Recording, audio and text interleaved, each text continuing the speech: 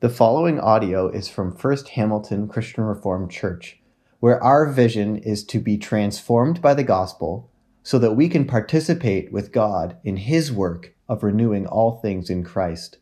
For more information about First Hamilton, visit www.firsthamilton.ca. So this is classic pastor, changing the sermon text without telling anyone. I'm going to add the first few verses to that psalm that Gary read for us. And we're going to look at Psalm 62 as our focus for this Sunday morning. So I'll just read this again for us and put it in our minds. My soul finds rest in God, God alone. My salvation comes from Him. He alone is my rock and my salvation. He is my fortress. I will never be shaken. How long will you assault a man? Would all of you throw him down this leaning wall, this tottering fence? They fully intend to topple him from his lofty place. They take delight in lies. With their mouths they bless, but in their hearts they curse. Find rest, O my soul, in God alone. My hope comes from Him. He alone is my rock and my salvation. He is my fortress. I will not be shaken. My salvation and my honor depend on God. He is my mighty rock, my refuge. Trust in Him at all times, O people. Pour out your hearts to Him, for God is our refuge. Low-born men are but a breath. The high-born are but a lie. If weighed on a balance, they are nothing. Together they are only a breath. Do not trust in extortion or take pride in stolen goods. Though your riches increase, do not set your hearts on them. One thing God has spoken, two things I have heard, that you, O God, are strong, and that you, O Lord, are loving. Surely you will reward each person according to what he has done. The word of the Lord. So everyone knows, this here in my hand is a popsicle stick. Everyone knows what a popsicle stick is, right? A popsicle stick is something that is taken, and when it's straight and when it's in one piece, is plunged into that sweet and tasty ice cream, yogurt, sugar water, put in the freezer, and then, when it's all frozen, it's taken out and you can enjoy a nice, tasty treat. I hope your mouth is watering right now. But when I start to bend this, if you can see, as I bend it, this popsicle stick is taking on what some people would call stress, right? And that stress is force applied to this popsicle stick. You can see it, it's bent. When this popsicle stick is being stressed, it is not able to do what it's supposed to do. It's not going to be able to be plunged into that tasty treat and thrown into the freezer for you to enjoy. The more stress that's added, the less likely this popsicle stick is going to be able to do what it's supposed to do. Right? So many times we feel like this popsicle stick. One day everything's going great. One day we're straight and true and able to do what we want to do, be who we want to be. We feel free. And then the next day we feel like we're being bent, like we're being stressed, not able to live like we want to live, be who we want to be. There's so many examples of stress in our lives that I can't even begin to form a list of all of the things that cause us stress or anxiety or suffering. What's true, though, is that stress cannot be avoided. This is a common experience that all of us find ourselves in. When I did a Google search of the top stresses in our lives, came up with a list of 5 things. 1, the death of a loved one. 2, getting married. 3, moving to a new home. 4, starting a new grade in school. 5, COVID-19. We can probably come up with a list of another 20 or 30 or 40 things that are unique to each one of us, or unique to our current moment that we're living in, this COVID world, a divided world, a polarized world. Many of us had our eyes on the United States this week as we watched with eager eyes what would happen. All of us experience stress in our lives, and so the question that comes up is, how can we handle it? How can we cope with it? How can we conquer it? How can we live with it? Now, I'm not a psychologist. I'm not a counselor, but I'm a pastor. And I love the Bible. And Psalm 62 is an example of how ancient people have turned to God in their stress. Turn to God when they feel overwhelmed. See, David is feeling like this popsicle stick. He's bent. And he feels like he's at his breaking point. Right? We read it in the first part of this psalm. How long will you assault me? Would all of you throw me down, this leaning wall, this tottering fence? Surely they intend to topple me from my lofty place. They take delight in lies. With their mouths they bless, with their hearts they curse. David describes in vivid detail people who are opposing him, who are adding pressure and stress and anxiety to his life. David calls these people enemies. We may call them bosses. We may call them bank accounts. We may call them false, condemning voices in our heads that we can't quiet. We may call them the not-so-nice people on the school playground. We can all find ourselves in this psalm this morning. And it's an invitation to us as the stressed, the anxious, and the suffering people of this world to ask the question, what is our hope? Are we just destined to reach our breaking point and to be left bruised on the floor and broken, or is there more than that for us? Is there another way? I love how one blogger I read this week put it. She said, this psalm gets us to ask the question, where is our ultimate source of well-being? That's so true. This psalm is getting us to ask, where is our foundation, our ultimate source of well-being? For David in his stress and suffering, his foundation is one thing, right? We read it in the opening, trust in the Lord. My soul waits for the Lord. Trust in God as a refuge, and ultimately trust in God as a God of power and a God of love. That's his foundation.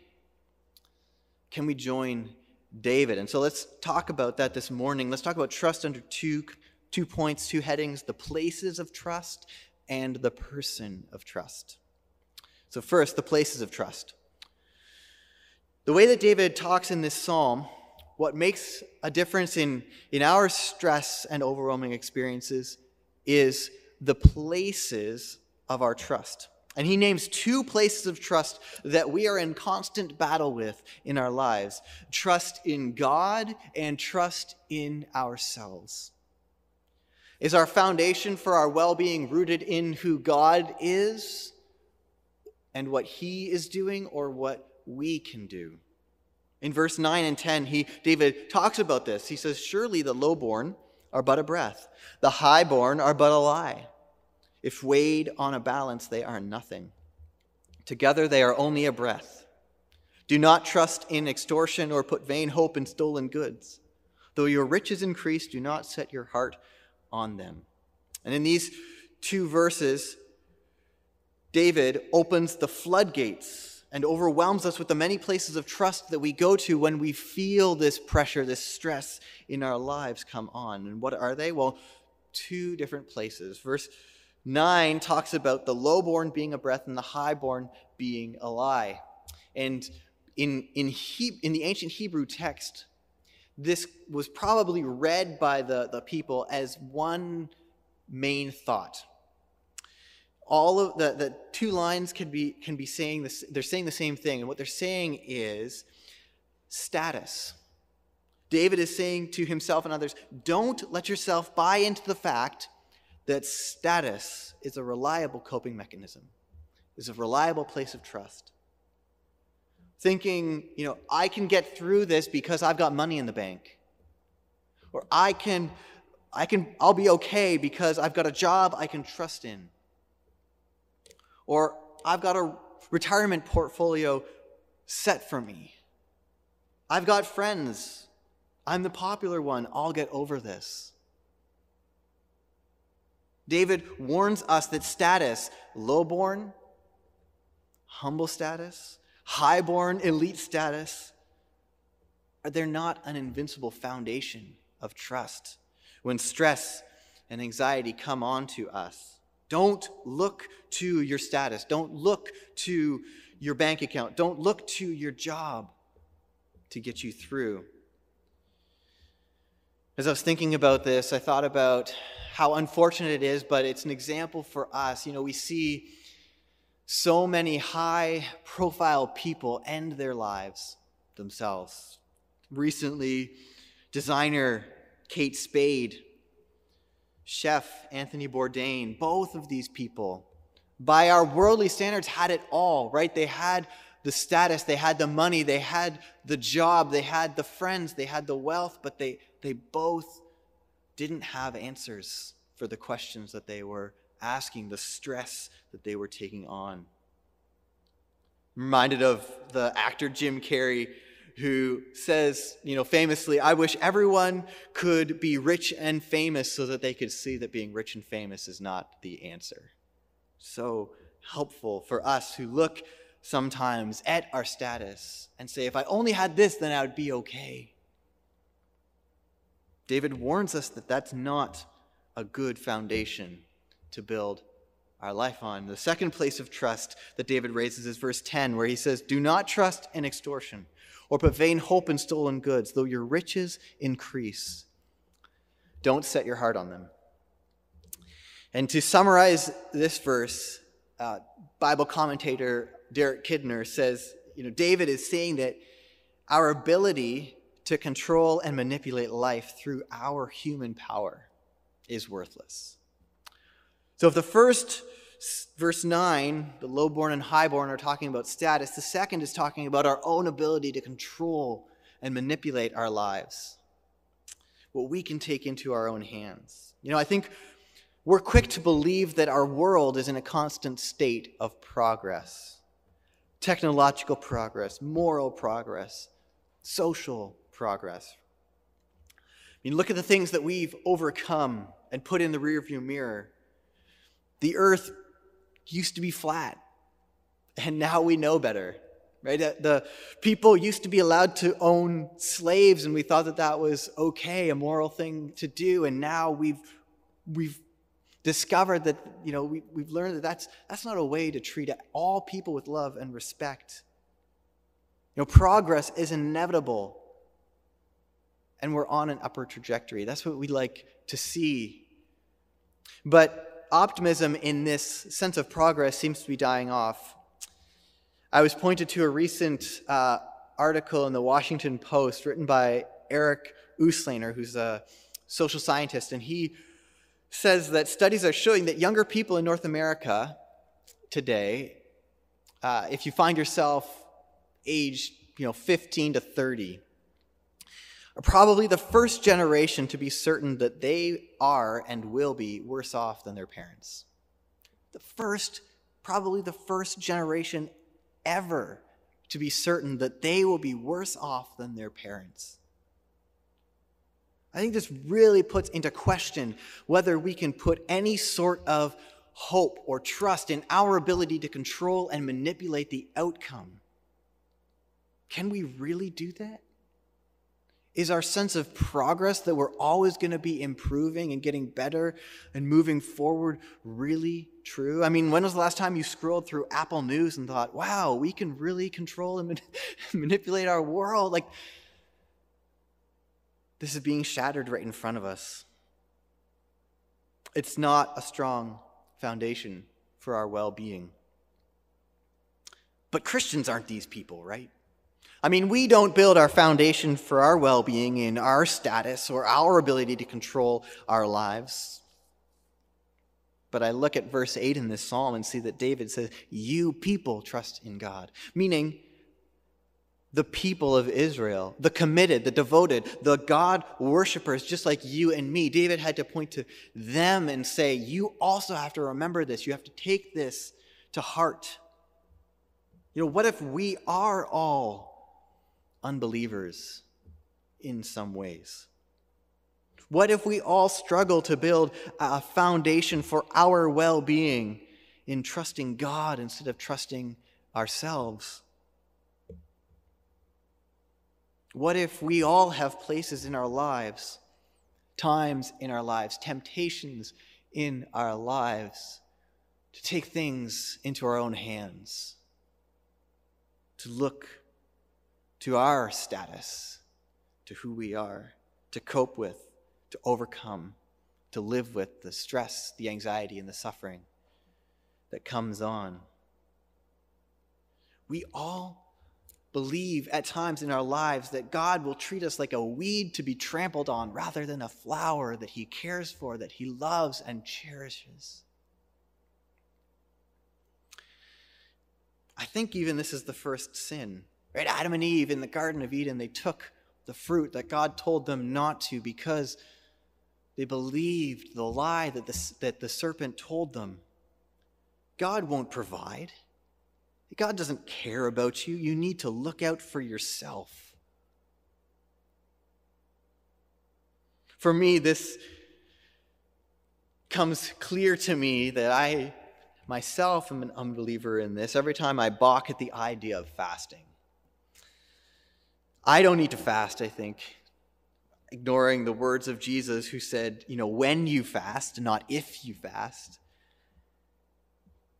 I'm learning that fasting is actually a way of seeing the true Hayden, that I'm empty without God. I was listening to someone share their experience with fasting recently, and it hit me when they said, when I fast, this person said, when I fast, I see deep down that I'm actually not a very patient person. I'm actually not a very content person. I'm not as independent or as strong as I thought I was. I'm actually weak. I'm an impatient person.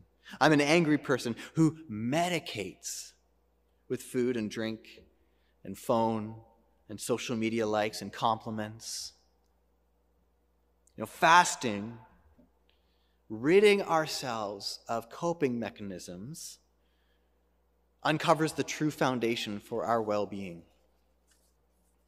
When I balk at fasting, it's actually because I put too much trust, too much of my well-being on what I can do.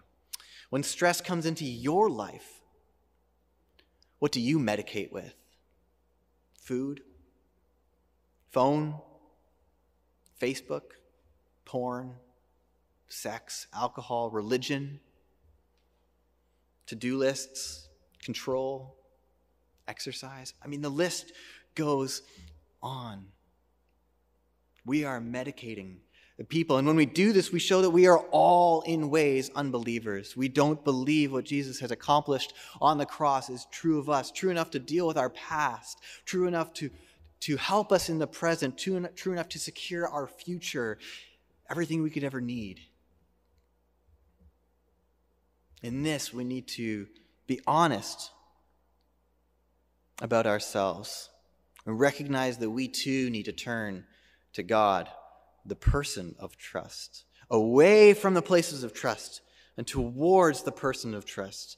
And so this is exactly what David did when he experienced stress and suffering in his life. And he actually fasted.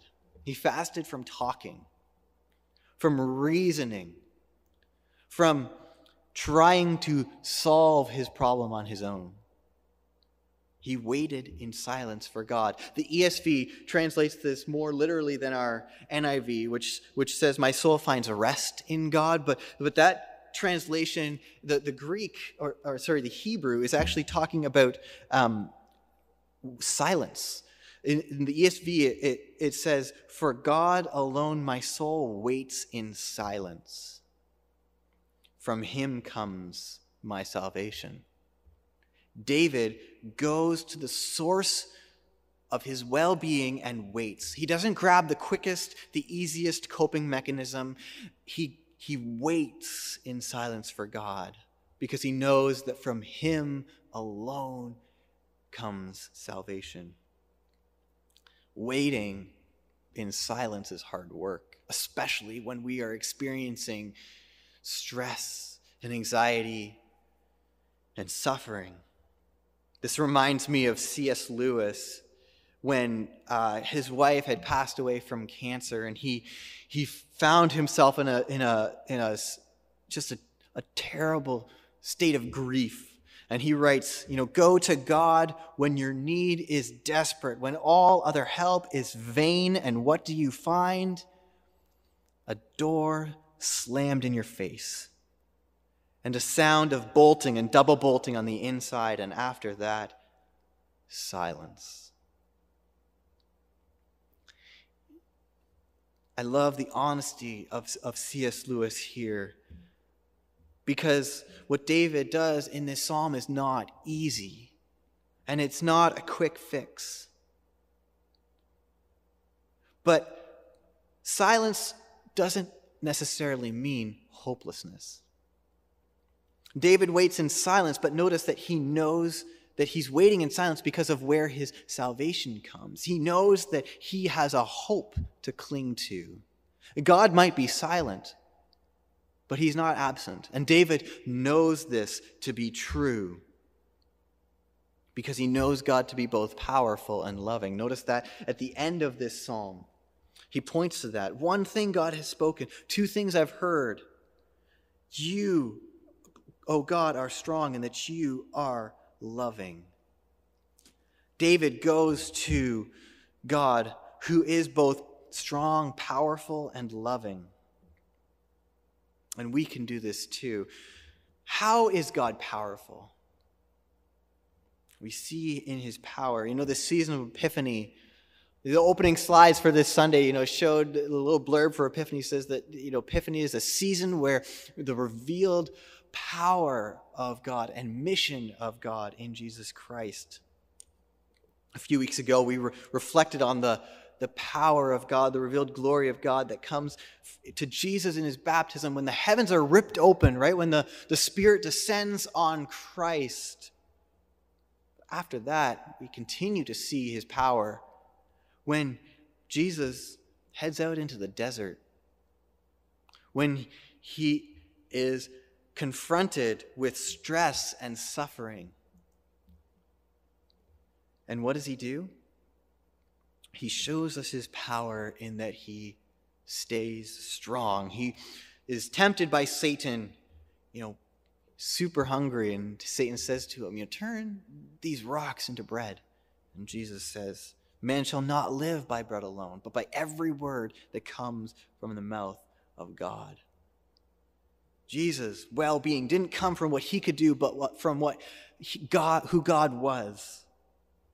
He knew that he lived through God alone, and that's just his power, though. Power to overcome temptation. What about his love? Why does David mention his love? Well, because on the cross, Jesus had you and me in mind. His love for us is what led him to the cross.